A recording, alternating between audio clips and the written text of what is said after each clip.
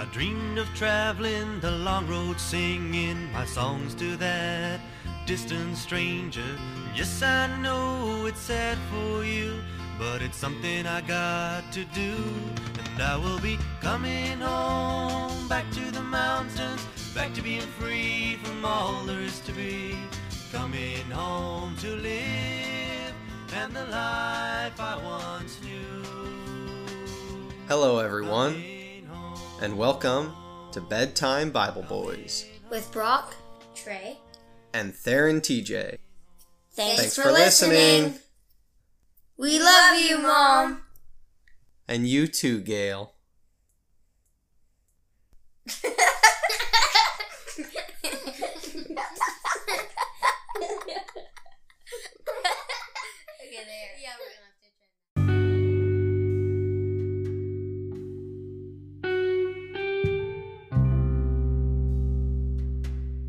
We are continuing in chapter 17 of 2 Samuel, and we will get right into it. When Ahithophel saw that his advice had not been followed, he saddled his donkey and set out for his house in his hometown. He put his house in order, and then hanged himself. So he died and was buried in his father's tomb. What was Ahithophel's advice? Do you remember? No. His advice was to Absalom, and It wasn't very valuable advice. That's right, it wasn't very valuable. It was to go and attack David and his men. He obviously felt pretty bad about it. So he hung himself? Gosh, I think that's quite interesting. Why would he hang himself for it? I don't know. He should have just lived than just to make himself die. I can venture to say why, but of course, this is all just speculation. I mean, maybe Ahithophel, his identity obviously wasn't rooted in the Lord. It was rooted in the acceptance of Absalom and what he might be able to gain as an advisor to Absalom. And when Absalom denied him for Hushai, and all of the other priests thought that Hushai's advice was better than Ahithophel's, maybe he just had such a defeated sense of self that he went and did that. It's hard for us to imagine because, one, we know that the Lord loves us, and two, we know that we love each other. That no matter how bad we mess up or what ugly thing we do or how embarrassing it is, I'm never going to stop loving you boys. Ever. There's no way. Maybe Ahithophel didn't have that. Maybe Ahithophel he didn't feel like he had anybody in his life who truly loved him, and Absalom, in a sense, just wanted to use him, and that the reality is, even if that's our profession, is giving advice, sometimes there's going to be somebody who gives better advice, and we can't take identity in those things. Our work cannot define us. I talked to both you boys about that when I lost my job in Denver, and for a little while there, it was kind of in between trying to figure out how to get employed again, and it attacked that sense of yourself that's like, wow, if I'm not working in this field that I think I'm so qualified in, then what am I? Where's my value? Am I still a smart person? Am I still a good dad? Am I still a good provider? And all those questions are obvious, but when you have a defeated sense of self, it's easy to attack everything about yourself. When really, this wasn't even personal against Ahithophel. They just preferred the advice that Hushai gave.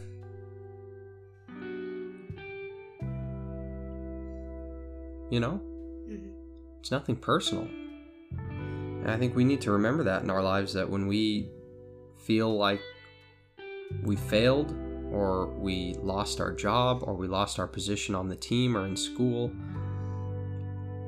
anything. Those are the fun things we do in life, and we certainly want to be good at them, but that's not what gives us value. So we continue in verse 24. Do you guys have any other thoughts on that you want to talk about?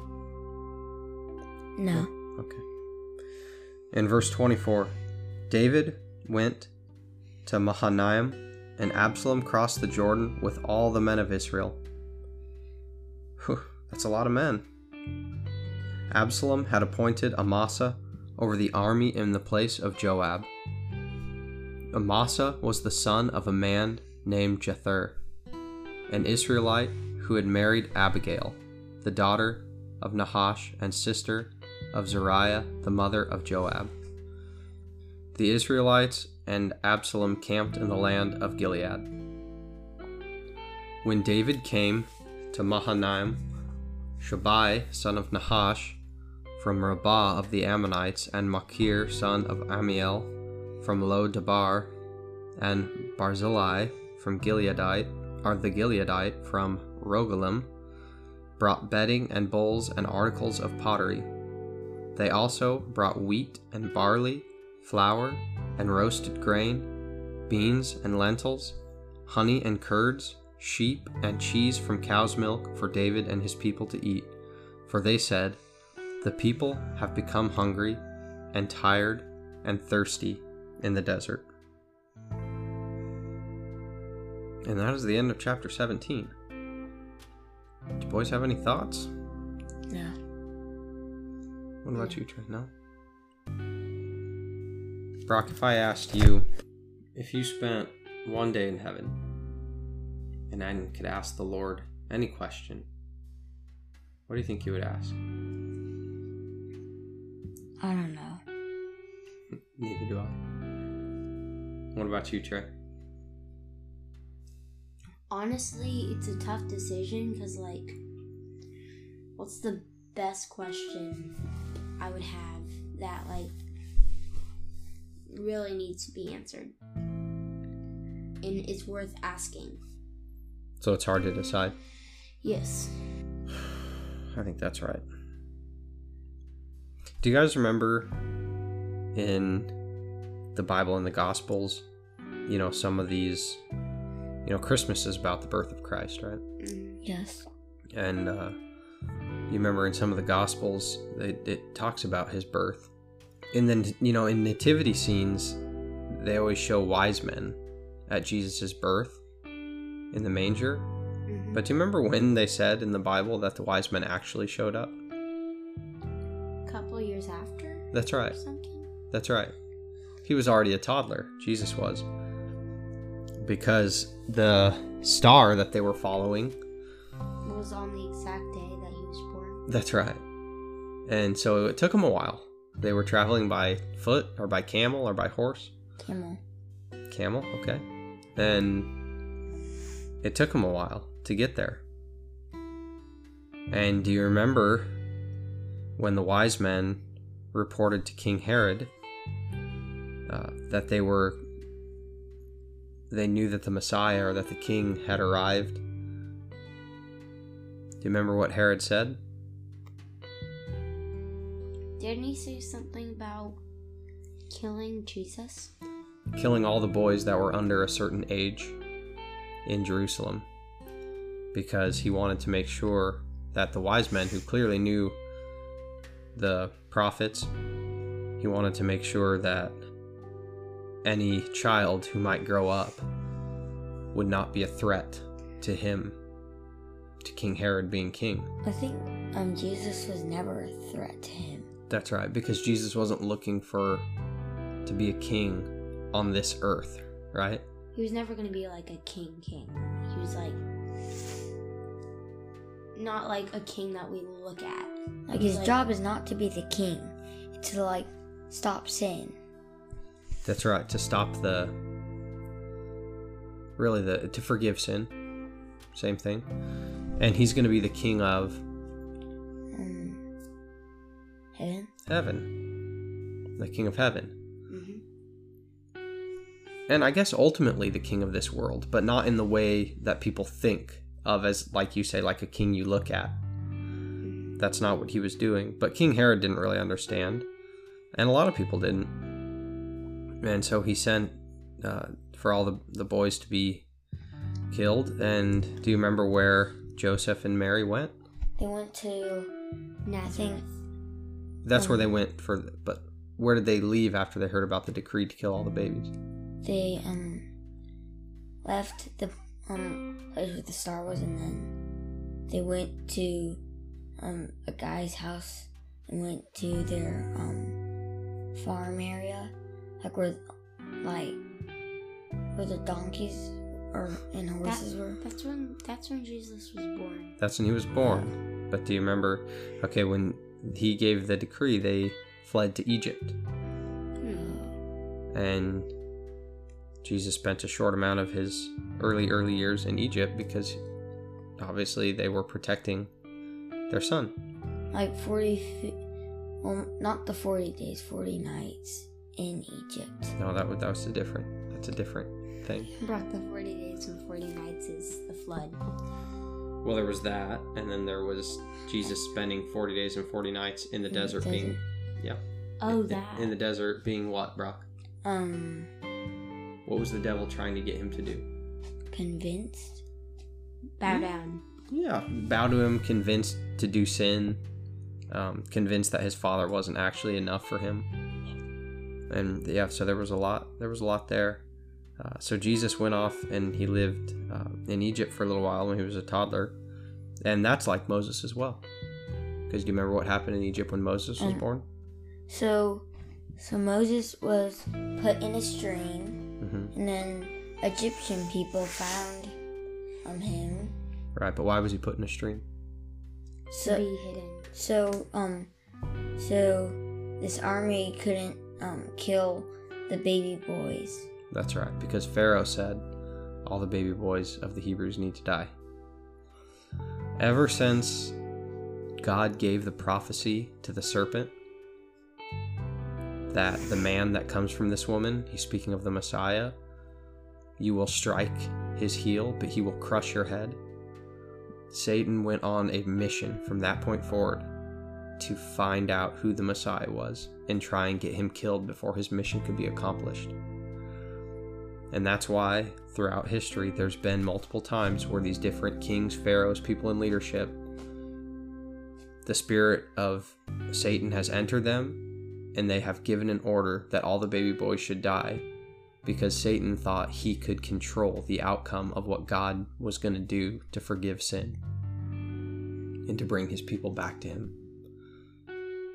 But he was foolish because when God said it, it meant it was going to happen. And another thing, Satan can't understand. He doesn't know what we're thinking inside. He only knows things when we say them aloud. I agree. Like if I said something, just going random, that I would go to school tomorrow, and I meant it, and it was true.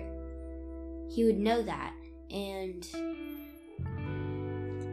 probably a bad consequence would happen.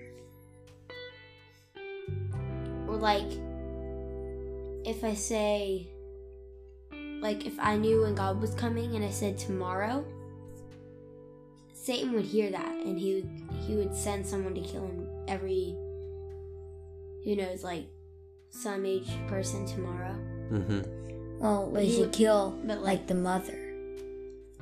But yeah, he's not coming tomorrow. I understand. I get your point, and I think that the greater point, and it's a good one to make, is that certainly Satan can respond to what he observes in us, and if he's observing, then he can probably figure a lot out because we behave in a periodic way, in a kind of a habitual way. We tend to do the same things and respond the same way, and we grow over time, and that's good. But he can probably predict a lot about what's going to happen. But there is power when words leave your tongue. Because when words leave your tongue, you've injected those words into other people, and you've allowed the devil to hear them. And when the devil knows what's on your tongue, now he knows what's going on inside your brain and possibly what's going on inside your heart. Doesn't mean that all words are bad. It means that the words that come out of your mouth should be edifying. Do you know what edifying means? No. It means they should be words that build people up, that encourage people. Words are like a sword. You can't tear people down with them. You should build people up. That's right. You should edify with the way you speak. Because once you let Satan know what's on your lips, then he knows what's inside of you.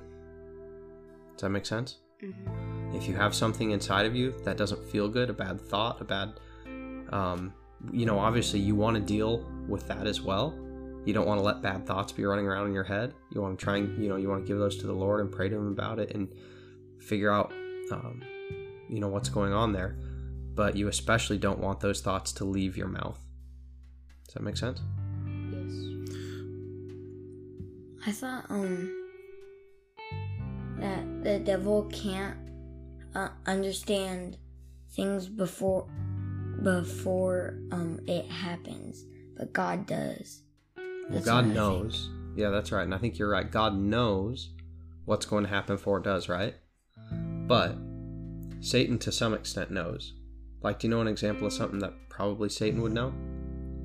He probably knows that you're going to eat food tomorrow. Well, yeah. That's what I'm saying. You have to eat food every day. Unless you never eat food. My point is this. He can make some guesses, good guesses at what we're going to do in certain situations, because he can't be everywhere at once, but if he's been watching one person or a small number of people for a while, he can probably start to figure out what they're going to do, how they're going to make decisions in certain circumstances. Yeah, like you're going to play sports on Saturday. Right. Like every Saturday. Now, if I say you're going to play sports on Saturday because you do it every Saturday, that doesn't mean I'm forcing you to do anything. I'm just guessing you're going to play sports because you do it all the time. Just like tomorrow, if I say Brock's going to eat breakfast, I'm not forcing you to just because I said it. But if you do, then I was right. You're just taking a good guess. Just taking a good guess. All right, boys. Thank you for your insight. I love you. Love you too. You guys are good kids.